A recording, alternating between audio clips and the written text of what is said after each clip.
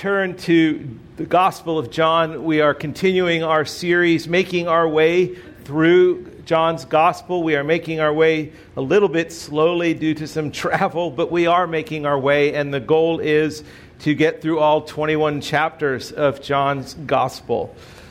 My heart as your pastor, my goal as your pastor, for however long the Lord has me here, and hopefully it's for many, many years, is to, by God's grace, be able to preach through as I can every book of the Bible, so that at some point you would have been through every book of the Bible.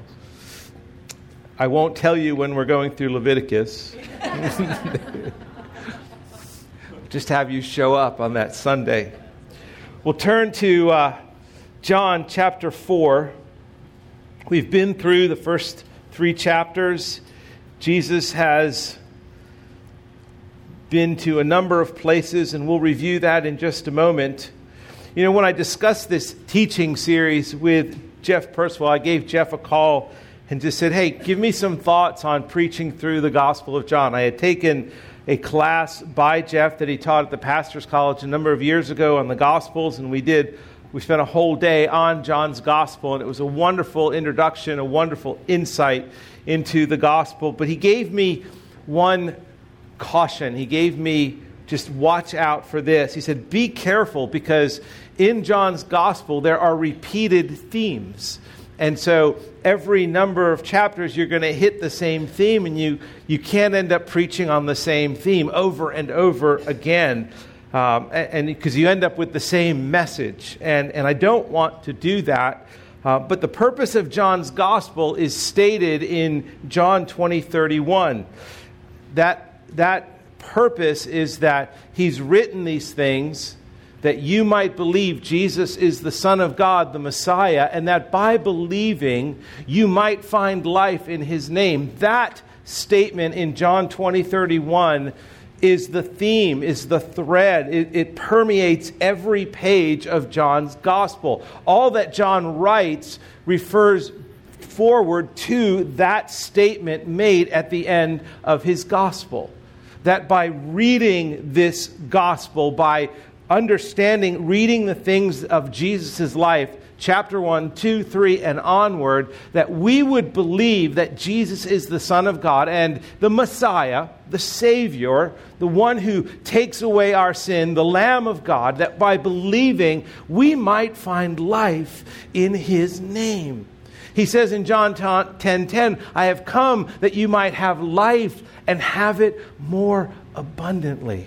He says in John, I am the bread of life. I am the way, the truth, and the life. And so by studying John's Gospel, by reading John's Gospel, we are looking to find life. And we will be coming again and again across themes. As you read through John, you're going to see repeated themes of light and water, spirit, truth, witness, darkness, love, eternal life. You're also going to come across certain words that are called triggers by theologians. One that we'll actually see in this passage in a moment. Certain words that are used to convey a reference, an important event or idea. Spend some time reading through this gospel. I trust that when you show up on Sunday morning, you have spent some time reading through John's Gospel. Go through it and circle repeated words. Underline them. Repeated ideas and phrases. And not only will you get the big picture, but you will begin to understand John's thinking and begin to see the purpose of Jesus' mission. As I stated in my introductory message from John 20:31, and which is reflected on every page, my temptation is to think that you're going to grow weary of my repeated references to this passage. I don't want you to do that, because salvation is both a one-time event, but it is a life that we live as well. We experience the life of Christ. And so when we talk about in John 20:31, finding life in his name, I want us to not just think we found eternal life and that's the end goal, but that we find life in his name. I came that you might have life and have it more abundantly. And that means now. It's not just future, it is present. Believing in Christ is not a stagnant or one-time event, but it's an ongoing lifestyle. And it's something that we are called to cultivate and to nurture and to experience in a deeper way. Remember in Mark 9:24 when the fathers had a child who was ill and Jesus says, "What do you want?" And he says, "Heal my child." And Jesus says, "Do you believe?" And he says, "I do believe, but help my unbelief." We are all growing in our belief. We are all growing in our faith. And so these things here in John's gospel are written that you may sink deeper roots into your belief in Christ. So read with me. We're going to read the first 26 verses of John's gospel. And I just want you to know, I will not tire of reading Scripture on Sunday morning, but especially large portions of Scripture. And I hope it serves you as we read through this. So read along with me, starting in verse 1 of chapter 4. Now, when Jesus learned that the Pharisees had heard that Jesus was making and baptizing more disciples than John, although Jesus himself did not baptize, but only his disciples, he left Judea and departed again for Galilee. And he had to pass through Samaria.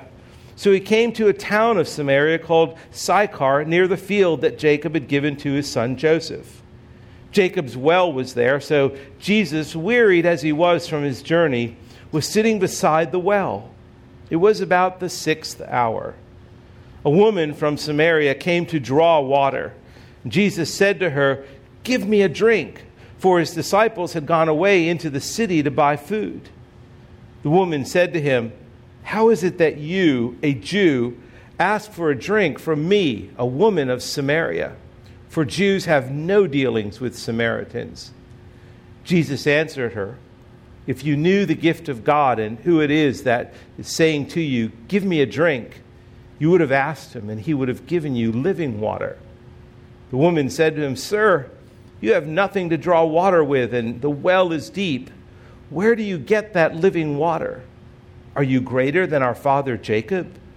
He gave us the well and drank from it himself, as did his sons and his livestock." Jesus said to her, "Everyone who drinks of this water will be thirsty again. But whoever drinks of the water that I will give him will never be thirsty again. The water that I will give him will become in him a spring of water, welling up to eternal life." The woman said to him, "Sir, give me this water so I won't be thirsty or have to come here to draw water." Jesus said to her, "Go call your husband and come here." The woman answered him, "I have no husband." Jesus said to her, "You are right in saying, 'I have no husband,' for you have had 5 husbands, and the one you now have is not your husband. What you have said is true." The woman said to him, "Sir, I perceive that you are a prophet. Our fathers worshipped on this mountain, but you say that in Jerusalem is the place where people ought to worship." Jesus said to her, "Woman, believe me, the hour is coming when neither on this mountain nor in Jerusalem will you worship the Father. You worship what you do not know. We worship what we know, for salvation is from the Jews. But the hour is coming and is now here when the true worshipers will worship the Father in spirit and truth. For the Father is seeking such people to worship him. God is spirit, and those who worship him must worship in spirit and truth." The woman said to him, "I know that Messiah is coming, he who is called Christ. When he comes, he will tell us all things." Jesus said to her, "I who speak to you am he." Father, you you brought these words to life. You are the way, the truth, and the life. And as we study this passage this morning, help us to find the way, help us to see the truth, help us to experience life. Father, help each person here to have ears to hear you speak, because these are your words. Lord, help me this morning to explain and to preach this passage in such a manner that this church encounters you for your glory. Amen.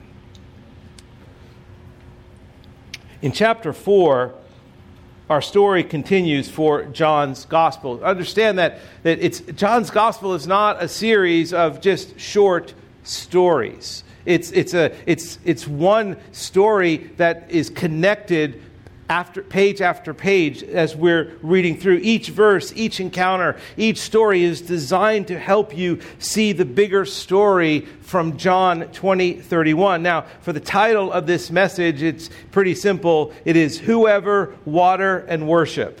That's the title of the message. Whoever, Water, and Worship. In chapter 1, we're introduced to the rich theological foundations of the Christian faith. They're all revealed in Christ. In chapter 1, we read about creation. We read about the incarnation, humanity's sin, redemption, the law, grace. In chapter 2, we come across Jesus as he begins his ministry. We encounter him in Cana, and we see his deity, we see his power, and we see the shadow of the cross as he's traveling from Cana. And now he's moving to Jerusalem to the feast of the Passover, where all the Jews would go. And then in Jerusalem, we discover God's plan of redemption in Christ, the offer of salvation, eternal life, hell, and the promise of the Holy Spirit as he is overturning the tables and the money changers, and he's talking about raising up the body, his body, which is the temple of God. I mean, it's just one after another. We're going through these experiences and introducing in this is his relationship and the work of John the Baptist. And so we're moving along, and what we're moving along to is the cross. We're moving along to a day where Jesus Christ is crucified.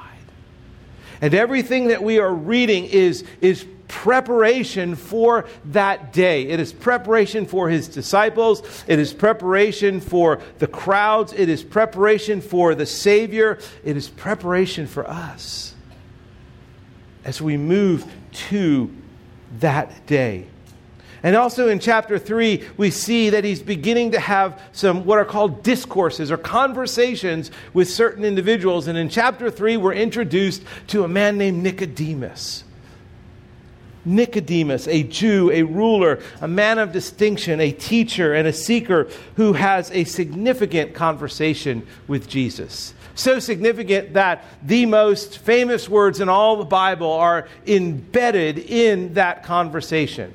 For God so loved the world that he gave his only Son, that whosoever believe in him should not perish, but have eternal life. This is about Jesus' life and ministry. He is about finding lost sheep. He's about drawing lost souls from darkness to light, from death to life, from despair to hope. And we see that in the life of Nicodemus. As you read later on in John's Gospel, you see that Nicodemus, along with Joseph of Arimathea, are the ones who take Jesus' body and bury it. Men who have secretly become believers in Jesus Christ and then become open in taking his body and putting it in the tomb. The whole world is under the reign of sin, and Jesus has come to change that. And that's what John's Gospel is about. And John 3:16, as we read what we just read in John 4 is a commentary on John 3:16. John 4 explains to us, reveals to us, demonstrates for us John 3:16. Nicodemus has this conversation, but now we find out there's someone else involved, and it's a woman. Here's my point for you today. God's love offers sinners new life if they believe in his Son, Jesus Christ. God's love offers sinners new life when they believe in his Son, Jesus Christ. 3 points from this passage and really from John 3:16. The first is whoever. The offer of salvation is to whoever. For God so loved the world. Now, the world is not just the world. It is the world of rebellion. It is the world of those who have rejected God, rejected Jesus Christ, which means it's everyone. It's the whole world. And then he goes on to say, whoever believes. And that is the first point. Whoever. The offer of salvation is to whoever. Is to whoever. The offer of God's love is to whoever believes. John's 4, like I said, is just simply a commentary. It's a story about the woman at the well, and it's a billboard display of God's love for sinners. John 4 and this story of the woman is a billboard display of God's love for sinners. Jesus, in verse 1 through 3, Jesus leaves Jerusalem to avoid controversy. When Jesus learned that the Pharisees had heard that Jesus was making and baptizing more disciples than John, although Jesus himself didn't baptize, but only his disciples, he left Judea and departed again for Galilee. Galilee was where he was earlier, near where the wedding at Cana had taken place. He's going back there. He's trying to avoid controversy. There was plenty of controversy in Jerusalem with the turning over the money changers' tables. And so he's leaving and he's heading up to Galilee. He's avoiding controversy, and his path takes him on a journey through a very arid land, a dry land, a hot land. This is the desert area. This is Palestine. And there are two ways we can read in verse 4. It says, and he had to pass through Samaria. Now, you can take this a number of ways, that he had to pass through Samaria simply because the shortest route from Jerusalem to Galilee was through Samaria. That's the shortest route. And in a dry and arid, hot land, that is the best way to go. But another way I think we can rightly understand and interpret this passage is that when he had to pass through Samaria, like going through Jericho in Luke 19, where Zacchaeus is, he had to pass through because there was a providential appointment waiting for him. Jesus was on his way through Samaria because there was a woman at a well that he would be meeting. Now, understand that typically Jews and Samaritans did not mix. Samaria was originally where the northern kingdom of Israel was located. In God's judgment against the northern kingdom, which is a wicked kingdom, he allowed them to be captured and exiled by the Assyrians. The same thing eventually happened to the southern kingdom. They too were worshiping other things than God. And so God allowed them to be captured. God allowed them to be exiled. And they were exiled and captured by Babylon. The difference was that the northern kingdom, when they were captured, they assimilated into the Assyrian culture. So they intermarried with the Assyrians. They took some of the Assyrians' pagan worship practices and added them with their Judaism. And so they became to the Jews who had gone to Babylon, they never did that. And so when they came back to Jerusalem, their Judaism, in a sense, was pure. And so the Samaritans and the Jews, they were called Samaritans because they became outcasts. They were not true worshipers of God. In fact, so much so that because there was this outcast and this disagreement between the two, that the Samaritans built their own temple on Mount Gerizim rather than go and worship at the temple in Jerusalem. And the Jews looked at these outcasts. They were despised. They were racial half-breeds. They were inferior. They were impure. They were idolaters. That's who the Samaritans were to the Jews. And so to go through Samaria was not often the way a Jew would go from Jerusalem to Galilee. They would go, and they would often travel the longer route. Anything that a Jew would touch of a Samaritan would be considered defiling to them. They were unclean. They were despised. And so here we see Jesus is passing through this place where Jews normally do not go.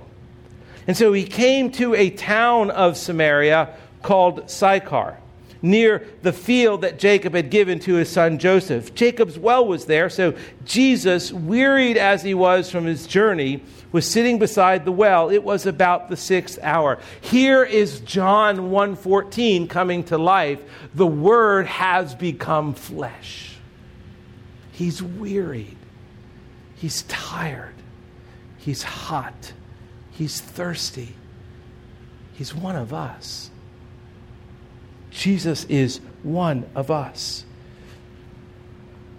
And he asks for a drink. And John records, in a sense, kind of the shock waves that happened with this woman as he asked her for a drink. He says to her, "Give me a drink." And the Samaritan woman, they identify her as a Samaritan woman. John specifically, she's a Samaritan woman. She's not a woman from the town of Sychar.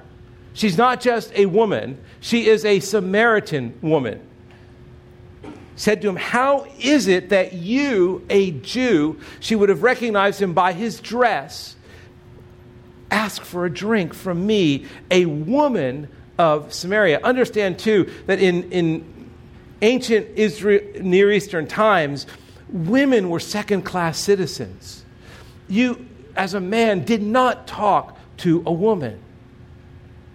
More importantly, you did not talk to an unclean, socially outcast, half-breed woman. You would not talk to a Samaritan woman. In verse 27, later on, the disciples themselves are shocked. Just then his disciples came back and they marveled that he was talking with a woman. So there is this shockwave because she is a moral outcast. And what makes her a moral outcast is that she has come to this well at noontime. Now, I know you're familiar with this story, but just insert yourself in again to this story, because the woman at the well is you and me. We were all immoral, social outcasts. We were outcasts from the kingdom of God. This woman is an outcast. She is not acceptable. When Jesus is speaking to Nicodemus in John 3, his disciples were most likely listening because Nicodemus came at night. In ancient Israel, they would have understood the whoever of John 3:16, whoever believes, they would have actually understood that whoever to be a man. They would have understood that anyone, whoever, that person to come, they would have understood that to be a man. Especially this man, a Jewish male, morally upright, and Nicodemus fit that bill. The whoever to them would have not been a woman.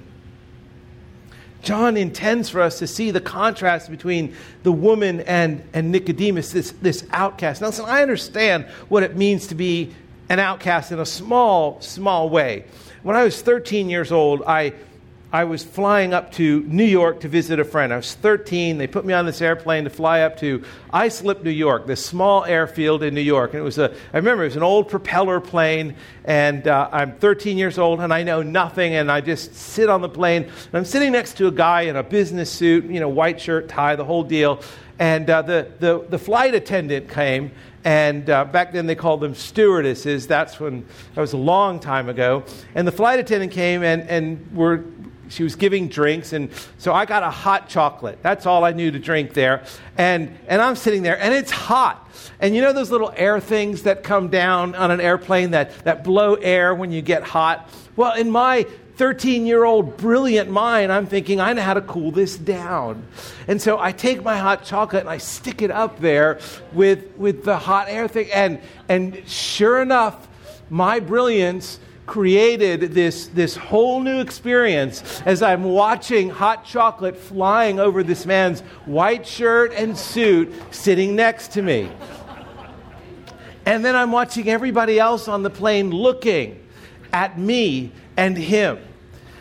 And I am a social outcast at that moment. John wants us to see the contrast between this woman and Nicodemus. He is educated. He is powerful. He is respected. He is upright. He's moral. He's theologically trained. He's a pillar of the community. This woman, this Samaritan woman, is uneducated, void of social influence, immoral, poor, and basically a pagan. In fact, we're not even told her name. We're told Nicodemus' name, but we're not even told her name. That's how much of an outcast she is. There's no way that the whoever in John 3 could refer to a Samaritan woman. And yet Jesus gives his time and his grace to her. The whoever in John 3:16 includes her as well. And it is a whoever that included you.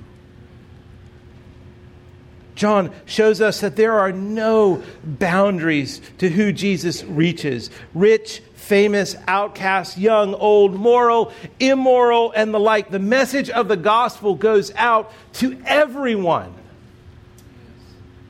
For God so loved the world that whoever, and here is the perfect example of whoever. John 3:16 being demonstrated right here, right now. I love what Skip Ryan in his commentary says about Jesus. He says, the nature of grace is that it finds us when we're not looking for it. The nature of grace is that it finds us when we're not looking for it. The woman at the well was not looking for grace. She was looking for water. She had gone to the well at the 6th hour, which was noon, which was the hottest part of the day, because she was an immoral woman. She was an outcast. She had had more than 5 husbands, and no other woman in the village of Sychar would go with her. She had to go on her own. She had to lug a heavy water jar on her own. And she encounters the Savior because he had to pass through Samaria. It's not just whoever, but point 2 is water. John introduces us again to the idea of water. Water that he had talked about in John 2 when we was talking about water and purification. We're getting introduced to that same theme again. The offer of God's love to this woman is in reference to water. It's the offer of new life. He talks about the gift of God. He talks about eternal life. He talks about living water. Jesus answered her in verse 10, if you knew the gift of God, which is eternal life, and who it is that it is saying to you, give me a drink, you would have asked him, and he would have given you living water.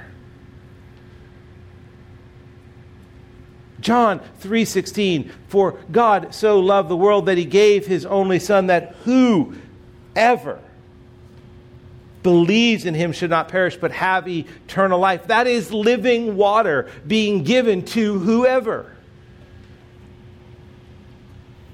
Jesus is working in these verses. Look, if you knew the gift of God, oh, I love it. He's teasing her in a sense. If you knew the gift of God and who it is that is saying to you, give me a drink, you would have asked him and he would have given you living water. And the woman said to him, Sir, you have nothing to draw water with, and the well is deep. Now, back in this ancient times, wells were either stagnant water or springs of water. This was a spring. So running water is what she's thinking about. She's thinking about fresh water here, running water here.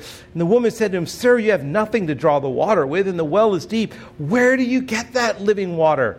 Are you greater than our father Jacob, who dug that well, who gave us this well, and drank from it himself, as did his sons and his livestock? And of course, yes, he is greater than the father Jacob. Yes, he's the Son of God. He is the Savior of the world. He is the God who has become flesh.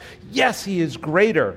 And Jesus is working to create thirst in here. In this culture, running water was significant because it's an arid, it's a dry land. And Jacob's well is a spring-fed well, and it means something to her. But this woman does not understand the spiritual significance of what's happening. All she's interested in is what Jesus seems to be offering. How can I not have to come to this well again? Bottom line, I don't want to come here in the hottest part of the day. I don't want to have to deal with the reality that I am a social outcast because I am immoral. I don't want to have to lug this water jar, which is heavy, and I have to come from out of town because I'm sure in Sychar there were wells that were in Sychar. And she's saying, yeah, I want what you are offering. I want indoor plumbing. She thinks she needs water. Jesus is helping her to understand what her real need is. She needs living water. She needs the gift of God, which is eternal life. Oh, brothers and sisters, that's what we need. And if as you are sitting here this morning, if you are not somebody who has experienced the gift of God, eternal life, if you have not experienced living water, I want you to know that the offer of living water is made to you today. As you read this passage, God is saying, whoever, is that you? Is that you? Oh, would you respond to God's invitation for living water? She thinks she needs real water, but she needs living water. The living water is the transforming life and the transforming power that God alone gives. That's what she needs. Now, she does not have living water. In fact, she has just the opposite. Her whole life, she's had the very opposite of living water. In this passage, Jesus is most likely referring to Jeremiah 2:13. That's what stands as the background behind this experience. Because in Jeremiah 2, for my people have committed two evils. They have forsaken me, the fountain of living water, to hew for themselves cisterns, broken cisterns that can hold no water. She, like all of us, all sinners, has rejected the springs of God's grace, and instead she's made her own leaky pots that hold no water, her own cisterns. She's trying to satisfy her thirst in her own way. And like Nicodemus, who's thinking, how do I be born again? She's thinking again, where do I get this water? She's thinking naturally. She's not thinking spiritually. And in verse 16, look at verse 16. Jesus goes right to the heart. He says, look, okay, let's go beyond the living water. Let's go right to the heart. Go call your husband and come here. He powerfully reveals her broken cisterns. He reveals in her what she has lived for to satisfy her life, which has never satisfied her. Hence, 5 husbands, and now the one she's with is not her husband. She's been looking to be satisfied in all the wrong places. Immoral relationships haven't worked for her. And Jesus doesn't condemn her, but he does convict her. Jesus tells her to go and get what she worships most, what she believes satisfies her most. Go and get and bring what gives you meaning here. Now, the temptation for us is to think that this refers only to unbelievers. That would be, I think, a grave mistake. Living water is something, as believers, we need every day. We need the living water of Christ. Our thirst for Christ should be even more thirsty today than it was the day we came to faith in Christ. It's what makes us genuine believers. It's possible to still find our satisfaction in broken cisterns, even as Christians. Career, social status, education, marriage, material possessions, reputation, relationships, things like that, money, it doesn't matter. Those are broken cisterns. And oftentimes we find our satisfaction in those things. When Marilyn and I lived here back in the early 80s, before we moved to the warm South climate, it's always warm. The Redskins were the Joe Gibb era Redskins. They were winning Super Bowls. They were winning division championships. They were at the top of their game. And it was a long, long run. And I can remember if the Redskins lost on a Sunday, it wasn't official. Washington didn't make this official, but they called it Blue Monday because the Redskins had lost. That's broken cisterns. That's finding satisfaction in something other than the living water of Jesus Christ. Yeah, so what? That Bryce Harper hit a walk-off home run yesterday against my Atlanta Braves. So what? Do I care? No. There's living water in here.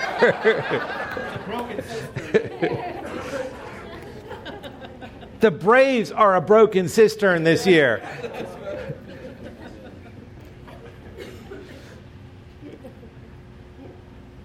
Are there places where you find satisfaction in something other than living water? You'll know by your response to disappointment. You'll know.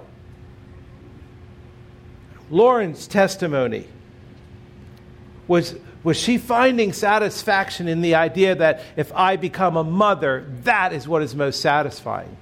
Or was it living for Christ? This woman had broken cisterns.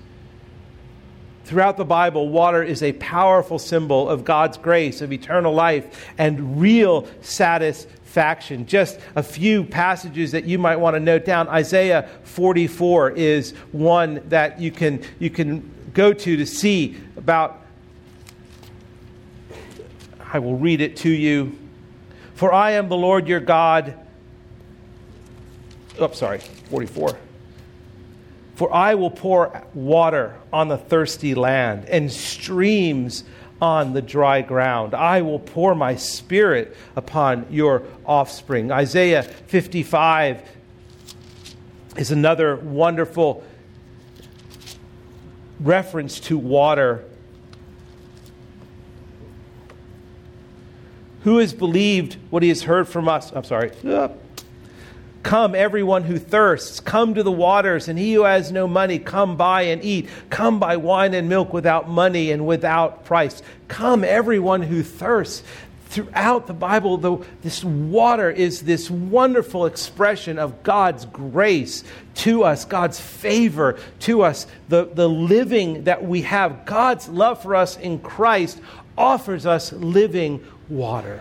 This woman was offered living water. And Jesus wisely and graciously and kindly showed her that what she was living for was death and not life. Whoever can come and water. And the third one is worship. The offer of God's love is a changed life. As those who believe and now have living water, we are free to worship God rather than worship idols. God's love not only gives us eternal life, but a changed one as well. In verses 16 to 18, Jesus turns the dialogue because she shows that she's failed to grasp the dimension, the true dimension of her own needs. She's still not quite seeing what her thirst is, and his design is to help her come to terms with the nature of the gift he's offering, because he's the Lamb of God who takes away the sin of the world. And she's open, and he deals with her sin in a revolutionary way like never before. She doesn't have to go to a temple to deal with her sin. She doesn't need a priest. He's dealing with it. She's not exactly sure who Jesus is, but she is aware that she's encountering the supernatural. She says, "Go call your husband and come here." And the woman answered him, "I have no husband." Jesus said to her, "You are right, saying, 'I have no husband.'" So he's commending her. "For you have had 5 husbands, and the one you have is not your husband. What you said is true." And the woman said to him, "Sir, I perceive that you're a prophet."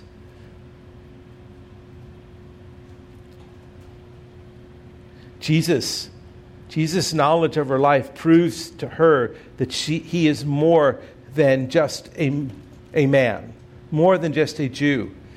And then all of a sudden, the conversation shifts a bit. "Our fathers worshipped on this mountain, but you say in Jerusalem is the place where people ought to worship." Now, it appears she's changing the subject. Some commentators believe that the woman is attempting to distract Jesus because he's been dealing with her sin, and she's embarrassed. But I would agree with D.A. Carson that that's not the case. I think that rather than distraction, what's being experienced here is revelation. She's beginning to see her sin. And she's moving in the direction of saying to him, although she's understood the nature of her real need, he's helping her to have her eyes open. She's beginning to understand that he's getting to her heart, that she does have broken cisterns, that she has found satisfaction in something other than God, and that she really worships something other than God. She's beginning to understand that she has broken cisterns. And so she's been talking about, okay, Jews worship here, we worship here. Where do we worship? If this is true, if I am a sinner, if my cisterns are broken, where do I worship? And here in verse 23, 21, Jesus says, "Woman, believe me, the hour is coming when neither on this mountain nor in Jerusalem you will worship the Father." Do you remember back in chapter 2? Do you remember when Jesus cleansed the temple? And he responds to their, what gives you authority to do this? And he says, what? He says, tear down this temple, and in 3 days, I will build it up. And he's talking about the temple of his body. He is the new place of worship. That's what he's telling her here. Worship is no longer about geography, Jesus tells her. Jesus dismisses Mount Gerizim because it was a man-made place of worship. He also dismisses Jerusalem, which was the place of Jews, and it was the place that God had designated. He even makes that obsolete. The temple is now obsolete. Where we worship now is not in a geographical location. It is internal. Worship now is from within, not where we are, but who we are in Christ. That is where worship begins. D.A. Carson said this: true worshipers cannot be identified by their attachment to a particular shrine, but by their worship of the Father in spirit and truth. The Father, I love this passage in verse 23. How kind of God. He says, the hour is coming. What is that hour? That is one of the trigger words. The word hour in John's gospel literally means the crucifixion, the death, and the resurrection of Jesus. He's saying that hour is coming when the temple and your temple and the Jerusalem temple and all the ways that you used to worship, they're all obsolete. That hour is coming when you will worship me in spirit and truth. You will worship the risen Son of God. That is what he is after here. The Father is seeking such people to worship him. Look at that in verse 23. But the hour is coming and is now here when the true worshipers, those who know Christ, those who no longer have broken cisterns, who have living water, those whoever who believed in Jesus will worship the Father in spirit and truth. Not in spirit and in truth, but spirit and truth. It's one, it's a singular reality. It's not two things. In spirit and truth. God is spirit, which means that God is invisible. He's divine as opposed to human. He gives life. He's unknowable. He reveals himself to us, but he is spirit. And it is God who we worship, not in a particular location, but we worship him in spirit. And that word spirit here is small s, not Holy Spirit, but in our spirits that have been renewed, that have been born again, that have eternal life, that have living water. It is that whom we worship. And that is what he is telling this woman. God can only be worshipped in spirit and truth. To worship him in spirit and truth means to worship him in a heart that has been wholly changed by God. And only those who are born again can worship God in spirit and truth. Now, we cannot worship what we do not know. To worship in spirit and truth, like I said, is a single reality. True worship is about truth. But never less than that, but it's about truth. We worship what we know, his attributes, his character. He's holy, he's all-powerful, he's ever-present, he's loving, he's faithful, he's the Lord of lords, he's the Prince of Peace, he's the mighty God, the everlasting Father, the King of kings, the Ancient of Days, the Alpha, the Omega, the beginning and the end, the Lamb of God, the Lion of Judah. He's the living God. That's who we worship.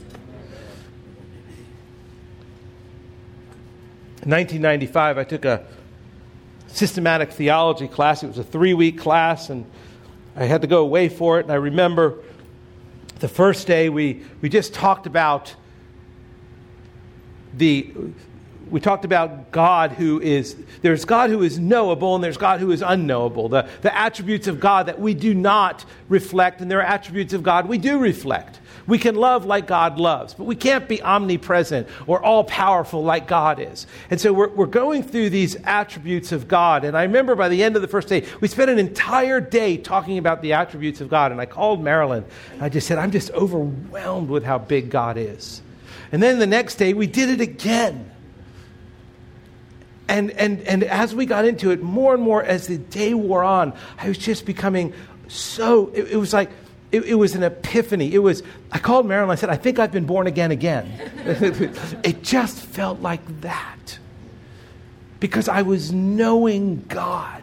I was learning about God. Brothers and sisters, that's what worship is. When we sing on Sundays, when we are here on Sundays, and this is what Jesus is teaching this woman, it is about knowing God. God has offered his love to us, to whoever. He has offered his love in living water. He has offered His love by changing our lives that we could worship Him and not broken cisterns. Our private devotional worship is crucial to our spiritual life, but there is something of God's undeniable presence when we corporately worship together. It's what Sundays are about. It is the preaching of God's Word, and it is singing the truth about who God is. It is why we make this day our highest priority. It is the day of the week where we are united together to sing and to talk about who God is and to learn that we might know more about who God is. What a testimony to see Nicodemus and the Samaritan woman, both sinners, become worshipers of God. That same reality exists here at Grace Church. Men and women from all places and all backgrounds are all forgiven and meet together. It's why we make this day such a high priority. So just a couple of questions in closing. Do you celebrate the unity we enjoy in worship on Sundays? Is there anything that's hindering your unity here? If there is, deal with it. If there's broken relationships, change that. We do not walk around in this church carrying offenses against other people, because that is the breeding ground for gossip and slander and division. We do not do that here. We deal with that. We keep short accounts. We go when we're offended. If we're here, we hear that we've offended somebody, we go to them. We make it right. What are you thinking when we gather to sing praises of God on Sundays? You know, you can be singing the words, but your heart's not be engaged. Sundays are not a time when we evaluate the singing. It's not a time when we evaluate the message. This is a time when God is evaluating you.